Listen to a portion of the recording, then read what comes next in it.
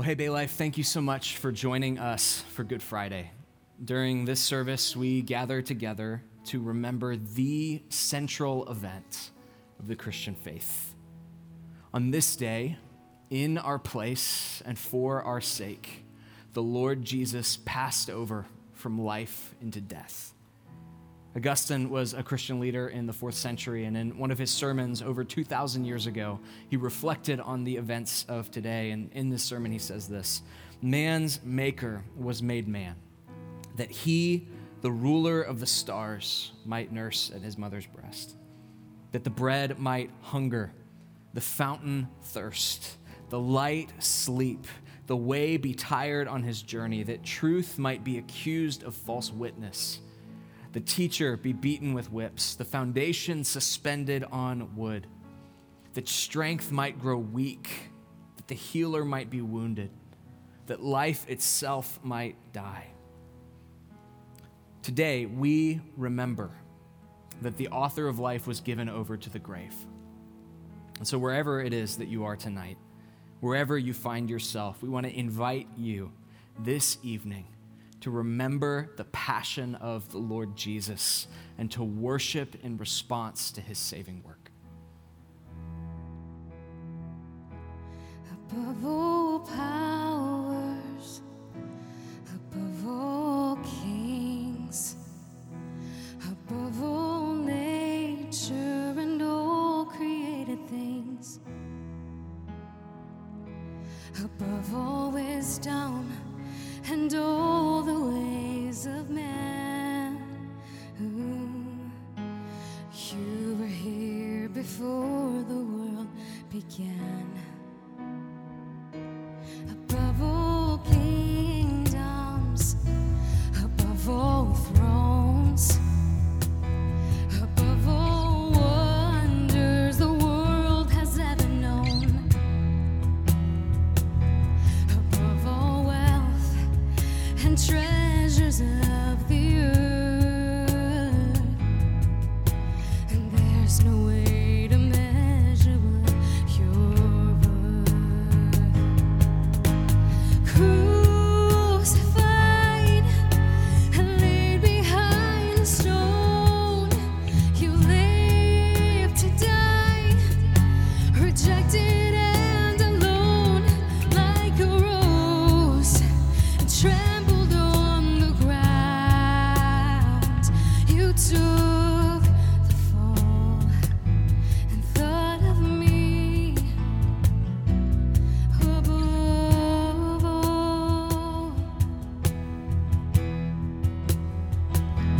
Above all powers, above all kings, above all nature and all created things, you're above all wisdom and all the ways of man. And you were here before the world began.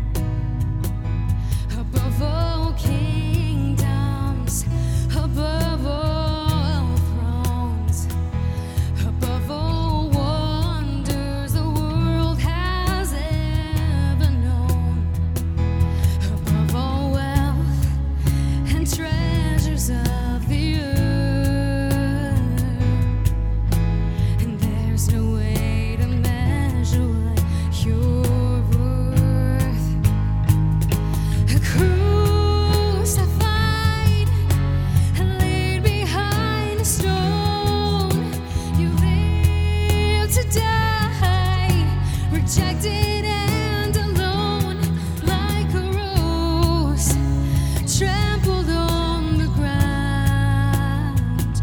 You took the fall and thought of me above all.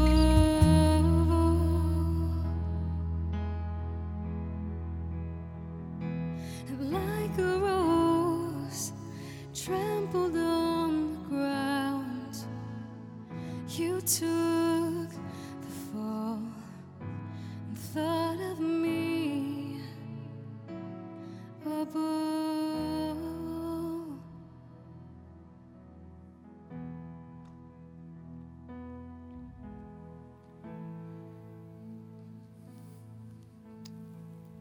John 3:16 says this: "For God so loved the world that he gave his only Son, that whoever believes in him should not perish, but have eternal life."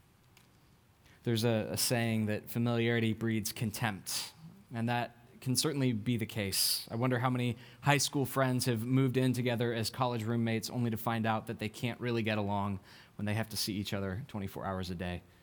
Or how many road trips have really fallen apart at the Florida state line when you realize that your friend is great until you're stuck in a car with them. There is such thing as too much of a good thing. But there's another phrase that is less common. I'm hoping it makes a comeback. Familiarity breeds indifference. It makes us callous. Sometimes we can sit in front of something that is glorious for so long that it begins to lose its luster. Not because it has changed, but because time has changed us and made us callous. And I wonder if that's not what's taking place with us when we hear the words of John 3:16. This is a portion of Scripture that has been plastered across bumper stickers and wall plaques. It's been written in Sharpie across countless pieces of poster board and held high in end zones during Super Bowls. Maybe you've even memorized this portion of Scripture in Vacation Bible School. At the very least, you've heard it 1,000 times. And maybe you even rolled your eyes as you heard me read it aloud a moment ago. But make no mistake, if this verse fails to move us, the problem is with us and not the Scripture. The problem is that time has made us callous, or maybe we've never even understood what John was saying in the first place. So often, this passage is painted sentimentally. God so loved the world. Think about the 8 billion people in the world and how much God loves each and every single one of them. But the problem is that understanding fails to take into account the word that John uses here for world, cosmos in the Greek. When you read the rest of John's gospel, and then the rest of John's writings, the letters of John, and then when you read the book of Revelation, in almost every instance, cosmos does not refer to our planet. John uses world to describe something evil, not something sentimental. That's why Jesus can tell his disciples, don't be surprised that the world hates you. It hated me first. That's why John, in his letters, can say, don't love the world or anything in it. Because when John talks about the world, he is referring to the systems and the people and the powers that stand in opposition to God. So when John, in chapter 3, verse 16 of his gospel, says, God so loved the world, this should level us. Not because we think, wow, look at all of the people that God loves. Look at how many people God loves. It should level us because we should be thinking, look at what wicked people God loves. I suppose this idea of love is vague in our world today. Pop songs say that what the world needs now is love. We use that term flippantly. We love cheeseburgers, and we love our pets, and we love our family, and we love Jesus, but these words are not equivalent. What we mean by them is not equivalent. And so we can hear God so loved the world and still struggle to understand what that means. Kelly Kapik is a Presbyterian theologian, and he does a great job of translating this text in a way that does justice to the Greek. He says the best way to translate this is not God so loved the world, but it's God loved the world in this way. Or even better, this is how God loved the world. In a world that professes to believe in the power of love but can't define it beyond something more than a vague set of feelings or sentiments that are easily lost and found, Scripture makes the love of God a concrete event. The love of God is not ethereal, but it's substantial. It's not distant, it's incarnate. It's not an idea, it is a person that we can lay hold of. John doesn't simply say, God loves you, can't you feel it in your heart? He says, God loves you, and you can know this for certain because he has loved you enough in spite of your wickedness to give the gift of Jesus Christ to bear your shame and bring you home. So we read these stories of Good Friday and Easter. Maybe you've done so as you followed along in our Holy Week devotional. And on one level, we see the human action that's taking place. Judas betrays Jesus. A high priest turns Jesus over to Pilate. And Pilate hands Jesus over to the guards to be crucified. But Peter, on the other side of the resurrection, in his sermon at Pentecost, points to the religious leaders and he says, "This Jesus whom you crucified," and then he goes on and says, "was given over to you by the definite plan of God." Behind all of the human actions, behind the curtain, there is one action, a divine gift, a God who so loved this wicked world that he loved it by giving his only Son to restore it and redeem it and set it right. And that's what Good Friday is about. Let's take some time now, wherever you are, to pray and ask that as we continue in our time together, God would impress upon us this truth, that he would press it deep into our hearts. So let's just pray now. Father, we ask that you would remind us as we continue in this service of your deep, deep love, that you have loved sinful people so much and so tangibly that your love is as concrete as the body and blood of Jesus. As we continue to worship you, remind us of your deep love and cause us to love you more faithfully in return, we ask in Christ's name. And we say, Amen.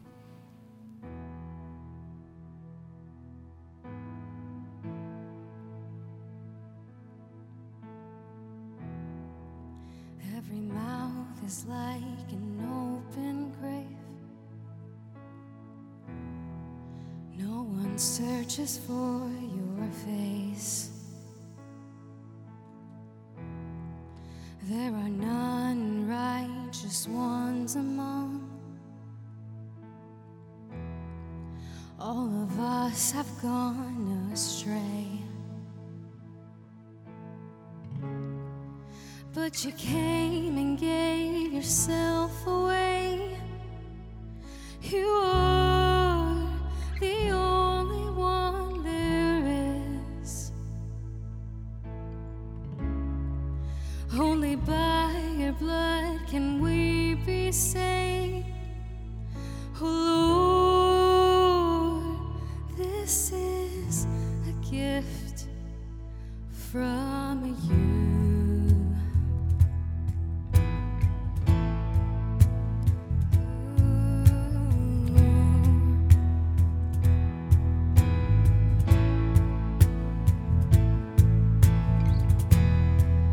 Those who dwell in dark will see the light.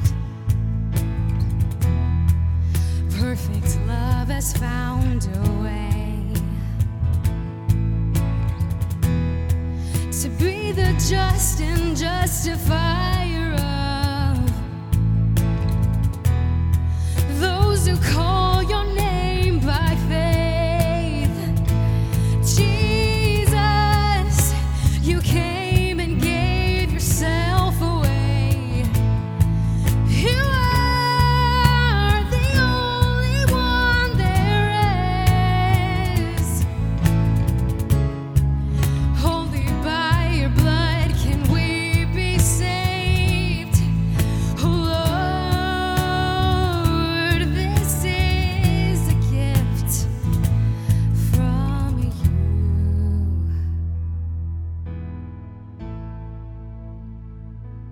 Jesus, you came and gave yourself away. You are the only one there is. Only by your blood can we be saved. Oh Lord, this is a gift from you.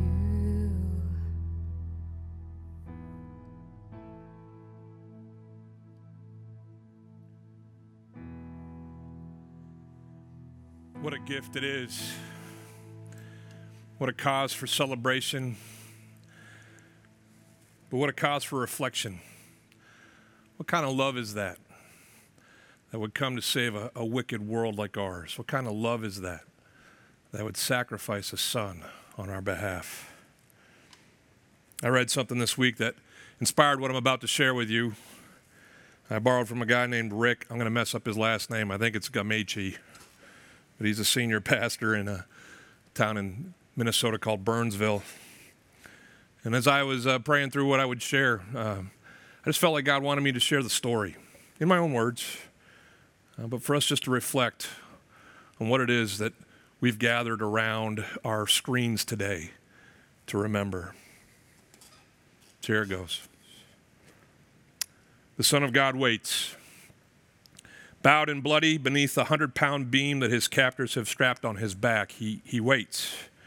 The rough wood grinds against the fresh wounds on his shoulders, wounds left there by the Roman lashes that he endured in the hours prior to now. He can barely stand as his mind shifts back and forth between the pain of what's happening now and the dread of what's to come.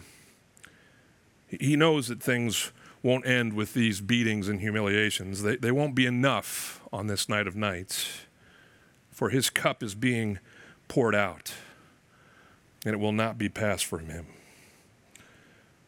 The hours don't yet number 10 since he and his friends had gathered to celebrate the Passover meal, but the joy of that occasion, it seems like a lifetime ago. It was unlike any other Seder feast that any of them had ever experienced. Jesus had made sure of that. Those in attendance, they're probably still trying to understand the full weight of what he had sought to teach them as he washed their feet. But then Judas, one of the disciples, he was abruptly told by Jesus to go and do what he must. As he rose to leave, Jesus had these parting words for him. It's better for you to not have been born. Wow. Those are some jarring words. From a rabbi who only minutes before had knelt before this very man as if he were his slave. His disciples had learned to expect the unexpected from him. But with this, it was just a lot for even them to take in. Jesus was transitioning from humble servant to master teacher to all-knowing prophet to righteous judge, all in the span of just a few minutes.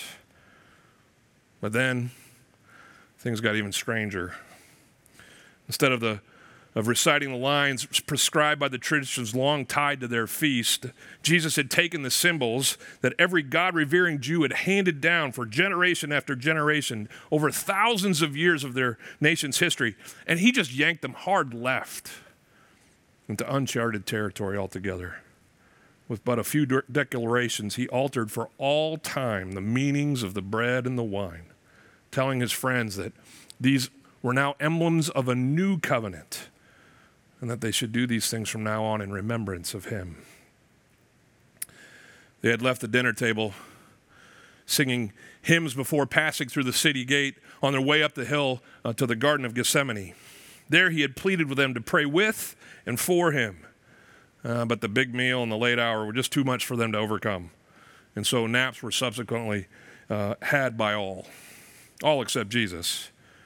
As was his custom, he found a solitary place to connect with his Father, and as he knelt, he prayed a familiar prayer. He said, "Father, be glorified in me, your Son, as I follow you into what comes next." He spent the rest of his time praying for those 11 friends who were sleeping nearby, and for others who would follow after them in their pursuit of Christ, asking that God would protect them and provide for them in their lives in the days to come. His prayers have been so intense that blood had been pushed from his pores with his sweat, mingling together, staining the cuff of his robe as he wiped his brow. It was a dark foreshadowing of what was soon to come. His prayers had ended with the lines of torches that broke the darkness of the garden. His friend Judas had arrived with soldiers in tow, and with a simple kiss, the nightmare began. From there, his trials had unfolded, 5 in all, as he bounced from jurisdiction to jurisdiction, from corrupt Jewish leader to corrupt Jewish leader, until finally he came face to face with the ultimate authority in his region, a by-the-book Roman by the name of Pontius Pilate. The charge brought against him? Blasphemy. For it was well known that this lowly carpenter from Nazareth claimed to be the very Son of God. And so it was that at each stop the abuse had escalated. Mockery and spitting gave way to blows to the face and yanks to his beard. Pilate had hoped to end the whole sordid affair by ordering the scourging that had made burger of his back, but the Jewish leaders, they just wouldn't relent. For good measure, the creative soldiers charged with his punishment had fashioned an iconic and ironic crown, a crown of thorns. And they had pressed it into his temples and hailed him as the King of the Jews, all the while striking him with blow after blow. But none of this would serve to appease the mob that had assembled. Given a choice of inmates to free, they had chosen a murderer named Barabbas over the miracle maker named Jesus. They chose a son of destruction over the Son of God. His fate had been sealed by the washing of the governor's hands, and all that remained was his execution, which is where we find Jesus now, as he barely stands and continues to wait. Blood and sweat by now has stained every inch of his garments, his gaping wounds surging with unspeakable pain at the slightest adjustment in his stance. His clothes will soon be pulled from his beaten frame, and the ribbons of flesh now clotted to the cloth will be ripped with their removal. The agony is unspeakable and unending, but the worst by far is yet to come. So the Son of God waits. He hadn't fared well in the march to Golgotha. The weight of the crossbeam had buckled his legs early in the journey, and a man named Simon from a place called Cyrene had been pressed into duty to carry it for him. That journey itself had offered new cruelties as jeers rained down on him from the same mouths that only 5 days before had hailed him as their Savior and their King. Eventually he arrived at the place of the skull, and he was handed a cup of wine mixed with myrrh, a mild narcotic meant to dull the pain, but Jesus knew that he was meant to feel all the pain. So he handed the cup back, for it was not the cup the Father had prepared for him. And so here we are now. The time has come. The wait is over. 2 men take hold of his hands, and they stretch them to the edges of his beam. The nails are placed under his wrist bones to prevent his body mass from pulling him down from his cross once it's set. In rhythm, they sink the spikes into his flesh like they had so many times before. They move methodically from his top end to his bottom, crossing his ankles in front of each other and driving a longer spike through the arch of both of his feet. Secured in one place, he is raised to the sky, to the position where he will hang until he suffocates under the weight of his own body. The scene boggles the mind. In this and every moment, God the Father, Son, and Spirit is speaking all things into being. The soldiers, the priests, the thieves, the friends, the mothers, the brothers, the mob, the beams, the spikes, the thorns, the ground beneath him, the dark clouds gathering above him. All of it happens at the bidding of our Creator. Every aspect of this nightmare has been necessitated by the profound darkness of sin and the wrath that it incurs from a holy and just God. But this nightmare, as devastating and as dark as it is, it shines bright, like Travis told us, with the love and the purposes of God. He has long intended to send his only Son to die that sinners like us might live. Behold, what manner of love the Father has given to us that we might become sons and daughters of his. Jesus looks down at the soldiers who are now gambling for his clothes. He pushes himself up through the violent pain to pray aloud, Father, forgive them, for they do not know what they do. And then he sags back into a silence. But the crowd around him, they're not being silent. He saved others, let him save himself. If you're the Christ, come down off that cross. Save yourself, King of the Jews. The criminal on the cross to his left joins in that mockery, but the thief to his right, he repents. And Jesus pushes himself up to say to him, truly I say to you, today you will be with me in paradise. It's now high noon. Though it's hard to tell in the darkness that has settled over Jerusalem, his suffering has been unrelenting, and he can tell that he is nearing his end, but he is startled by an unprecedented sensation, one that he has never felt before in his human life. For the sin of the world is being heaped on him as he dies. And it's not just being laid upon him externally, it crawls up inside of him as it becomes sin itself for the sake of those who are lost in sin. The son looks at his father. And when his father looks back, Jesus doesn't fully recognize the eyes that he sees. In his eyes, the son sees the scorn of the father. Jesus feels dirty. He hangs between heaven and earth, filthy with his own human discharge on the outside, but now filthy to his core with sin on the inside. The son looks to his father, and his father looks back.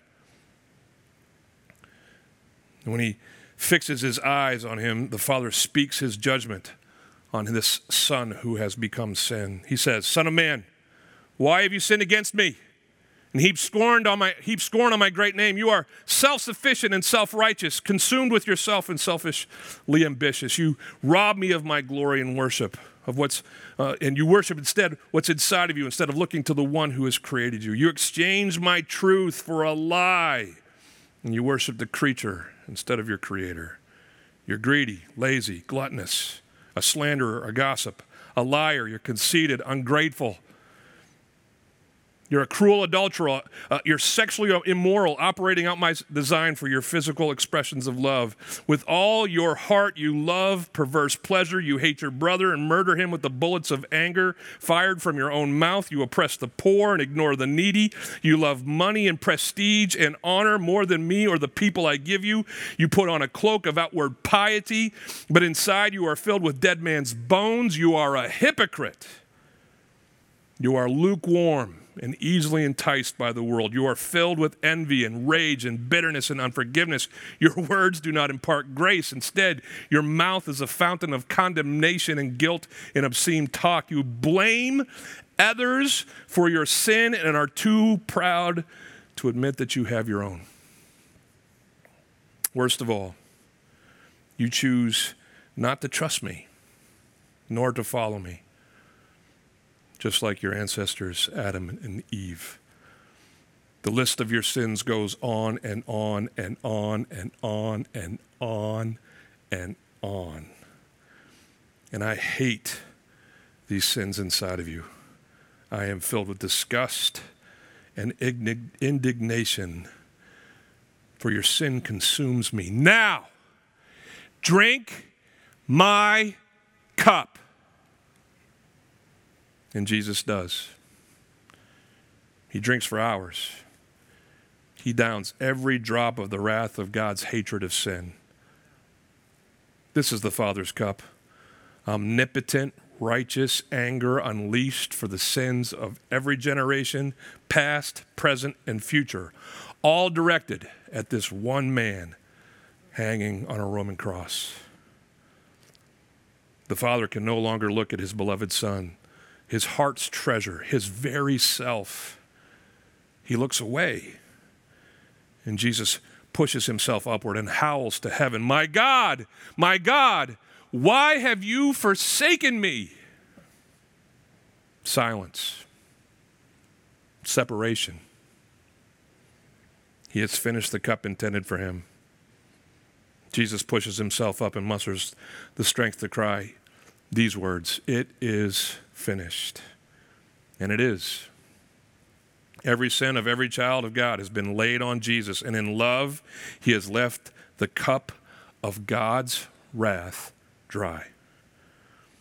And so now it's 3 o'clock, Friday afternoon, and Jesus finds one last surge of strength.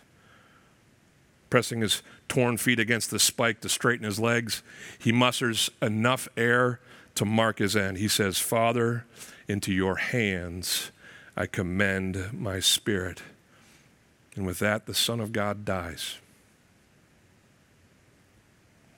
The centurion in charge sees Jesus' body fall forward and his head drop low. He orders that a spear be thrust up behind Jesus' ribs, the last piercing for our transgressions, and the water and blood flow from his broken heart. It's in that moment that mountains shake and rocks split, veils tear and tombs open, taking it all in. The centurion drops to his knees and he declares, "Truly, this man was the Son of God." The wait is over. The price has been paid. The choice is ours to see our Savior as he is, the sacrifice for our sins, the chosen one of God, given so that we might have life. And the hope that we have is this: yes, he has died, but Sunday is coming.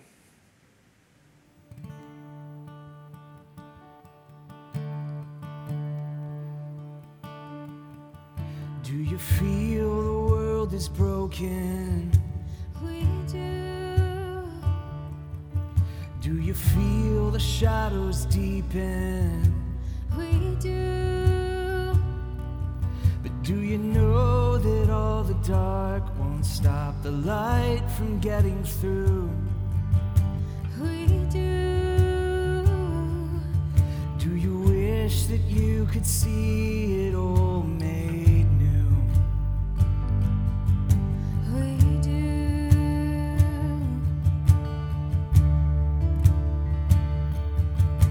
Is all creation groaning? It is. Is a new creation coming? It is. Is the glory of the Lord to be the light within our midst? It is. Is it good that we remind ourselves of this? It is. Is anyone worthy? Is anyone whole? Is anyone able to break the seal and open the scroll? The Lion of Judah, who conquered the grave, he is David's root and the Lamb who died to ransom the slave. Is he worthy? Is he worthy of all blessing and honor and glory? Is he worthy of this? He is.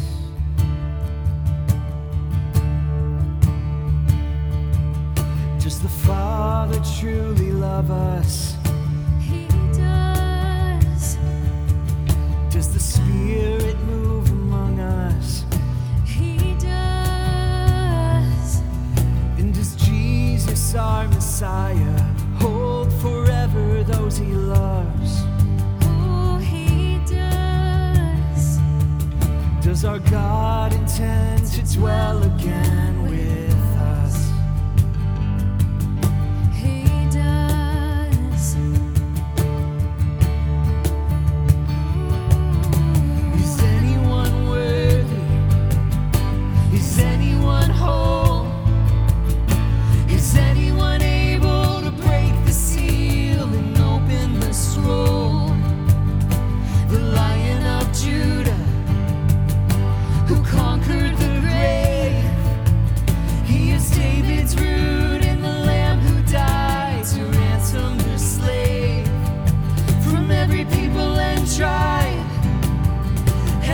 nation and tongue.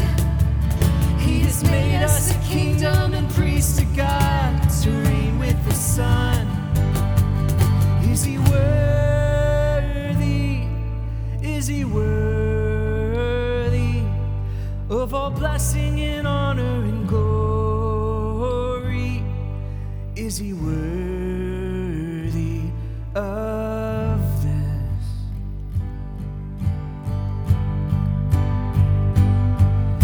He is. He's the only one worthy. He's the only one whole. He's the only one able to break the seal and open the scroll. He's the Lion of Judah. He has conquered the grave. He is David's root and the Lamb who died to ransom the slave. From every people and tribe, every nation and tongue, he has made us a kingdom, a priest to God, to reign with the Son. He is worthy. He is worthy of all blessing and honor and glory. He is worthy of this. He is. You are worthy, Lord. Jesus, only you are worthy. Ooh, only you, Jesus. We worship you, Lord.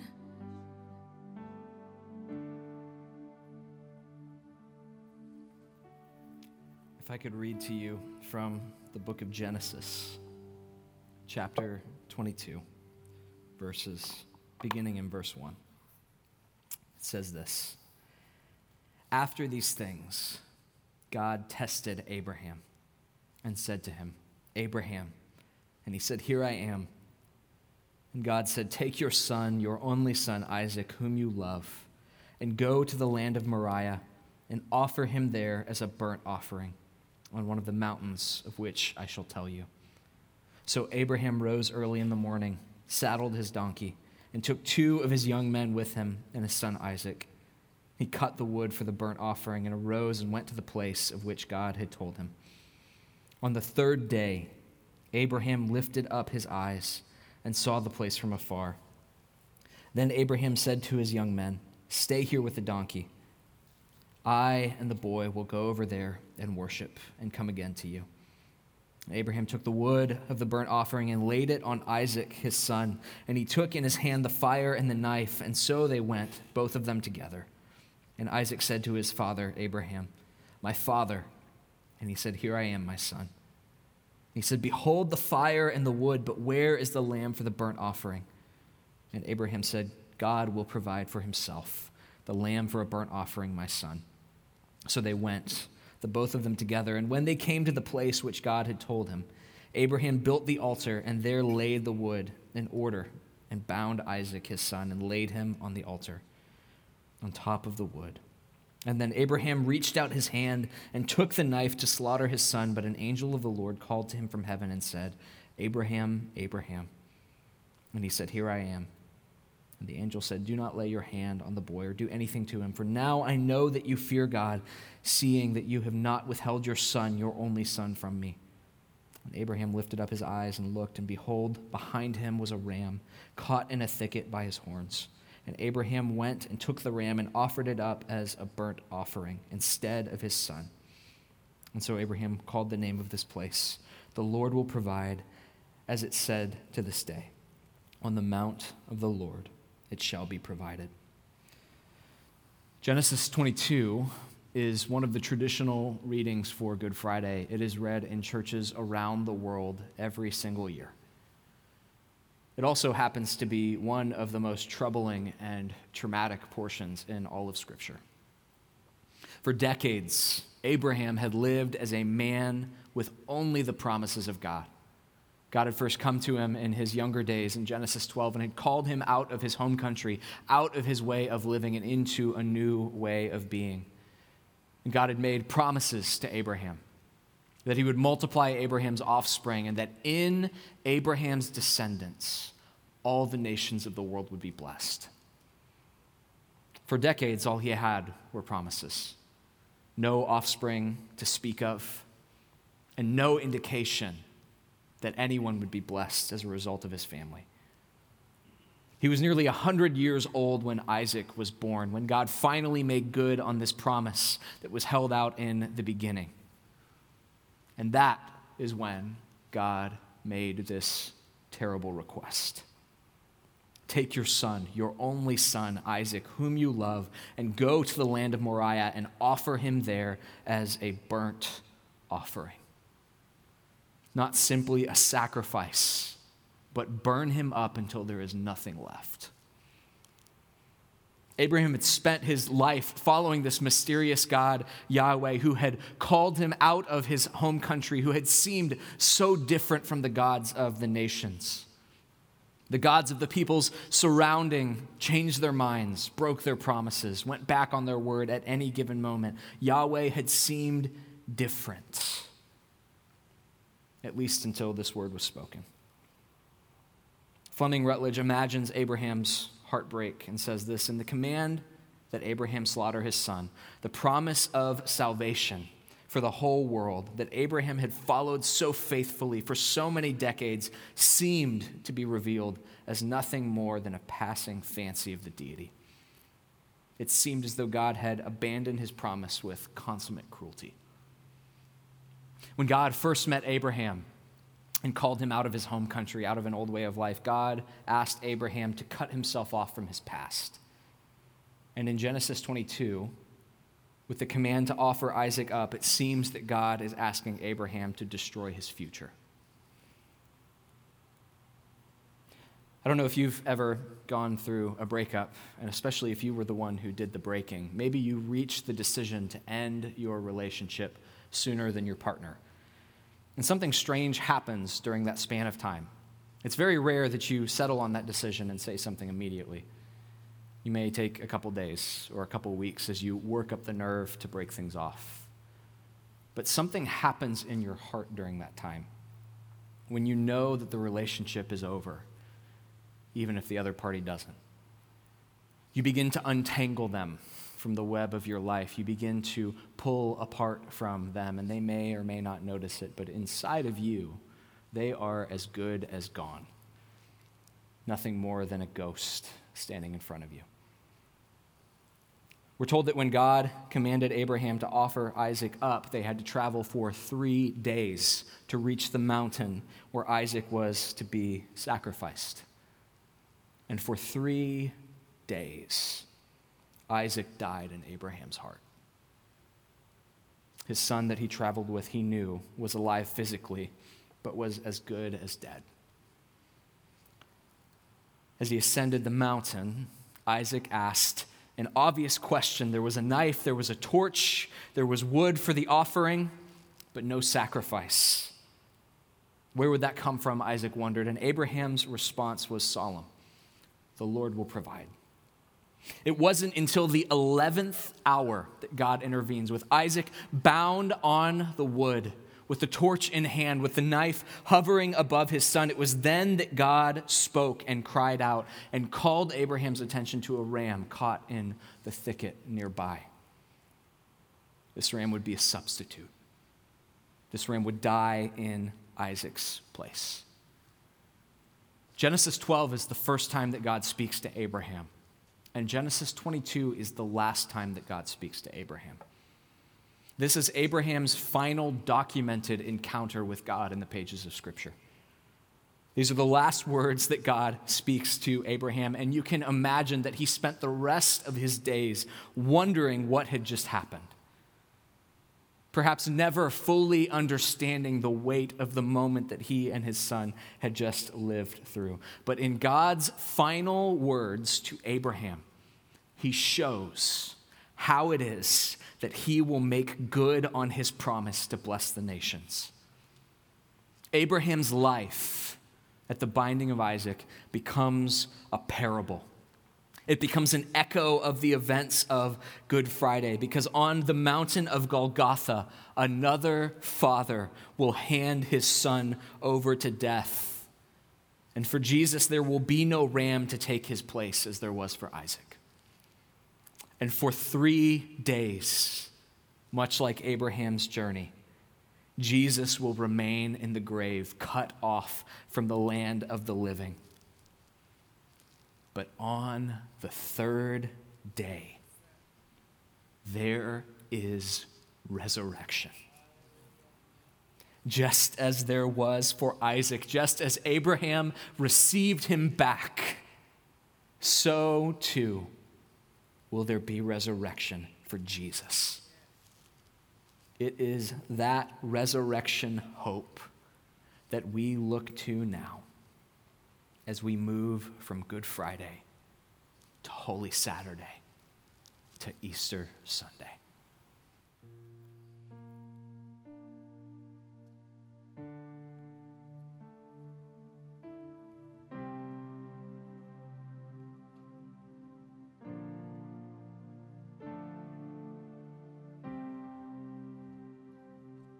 You came from heaven's throne, acquainted with our sorrow, to trade the debt we owe. Your suffering for our freedom. The Lamb of God in my place, your blood poured out, my sin erased. It was my death, you died, I am raised to life. Hallelujah, the Lamb of God.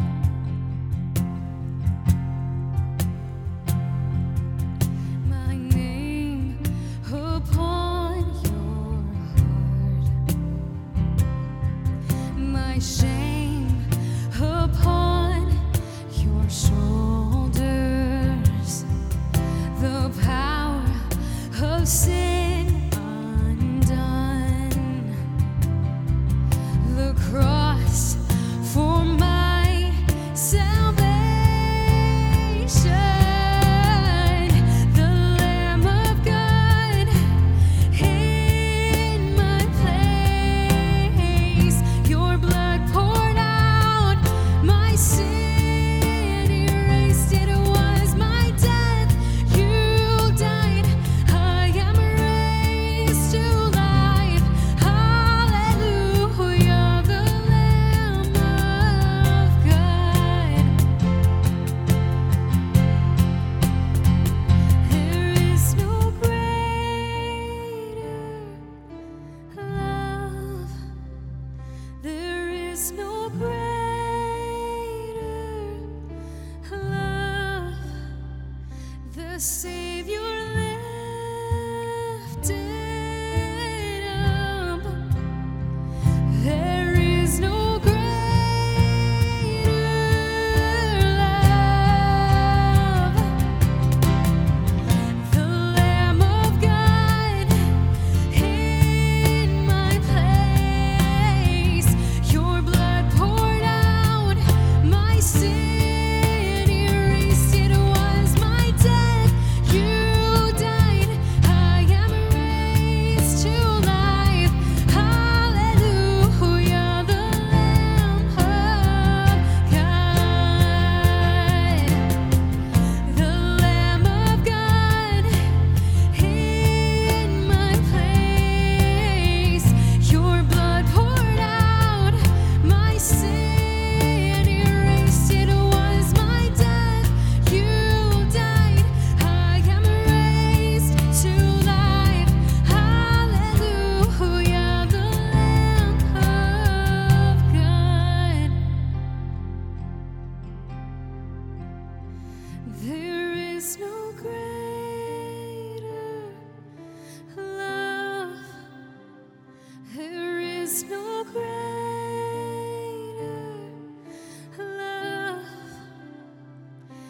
Savior lifted up. There is no greater love.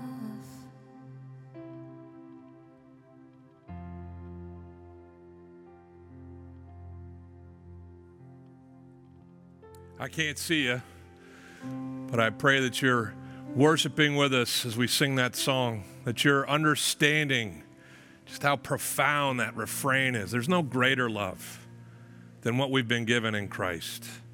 There's no greater love that someone would lay their lives down for us. There's no greater love than someone would become sin so that we might be forgiven of our sin.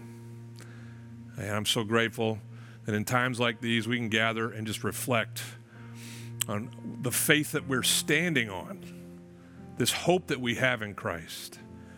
It's all because he came, he lived, and he died. But as Travis so rightly said just a few minutes ago, he rose again. And because he is alive, we can be alive in Christ today. So will you pray with me now? Let's pray. God, I just thank you for this opportunity to remember, to reflect on what your Son has accomplished for us in his work on the cross, for his saving grace. We are wretched, all of us, just lost in sin, and apart from you and your love and your Son and his grace to us on the cross, we're doomed. But you have given us life through your Son's death. And you have given us a purity that is his and not one of our own. I'm grateful for that. I trust we can all be grateful for that. And I trust we can, as we go through these next couple days, be ready to celebrate his resurrection together in our services to come. But even in this time of uncertainty, God, where the news is bad and the times are tough, we can hold on to this hope that we have in Christ. Thank you for that. Continue to breathe life in us. Continue to heal us. Continue to provide for us, God. As a nation, as a world, lead us. But most of all, lead us to you through your Son and our faith in him. And I pray it in Jesus' name. Amen. If you were here, we would just kind of play softly and then allow you to leave our room in silence, just contemplating the things that have gone on. But as we close this time, here's what we've decided to do. We're just going to let the verses of Mark 15 kind of scroll down your screen. And you can just have one more time of reflection in the silence of your homes to just remember this day of days. Thanks for joining us. God bless you.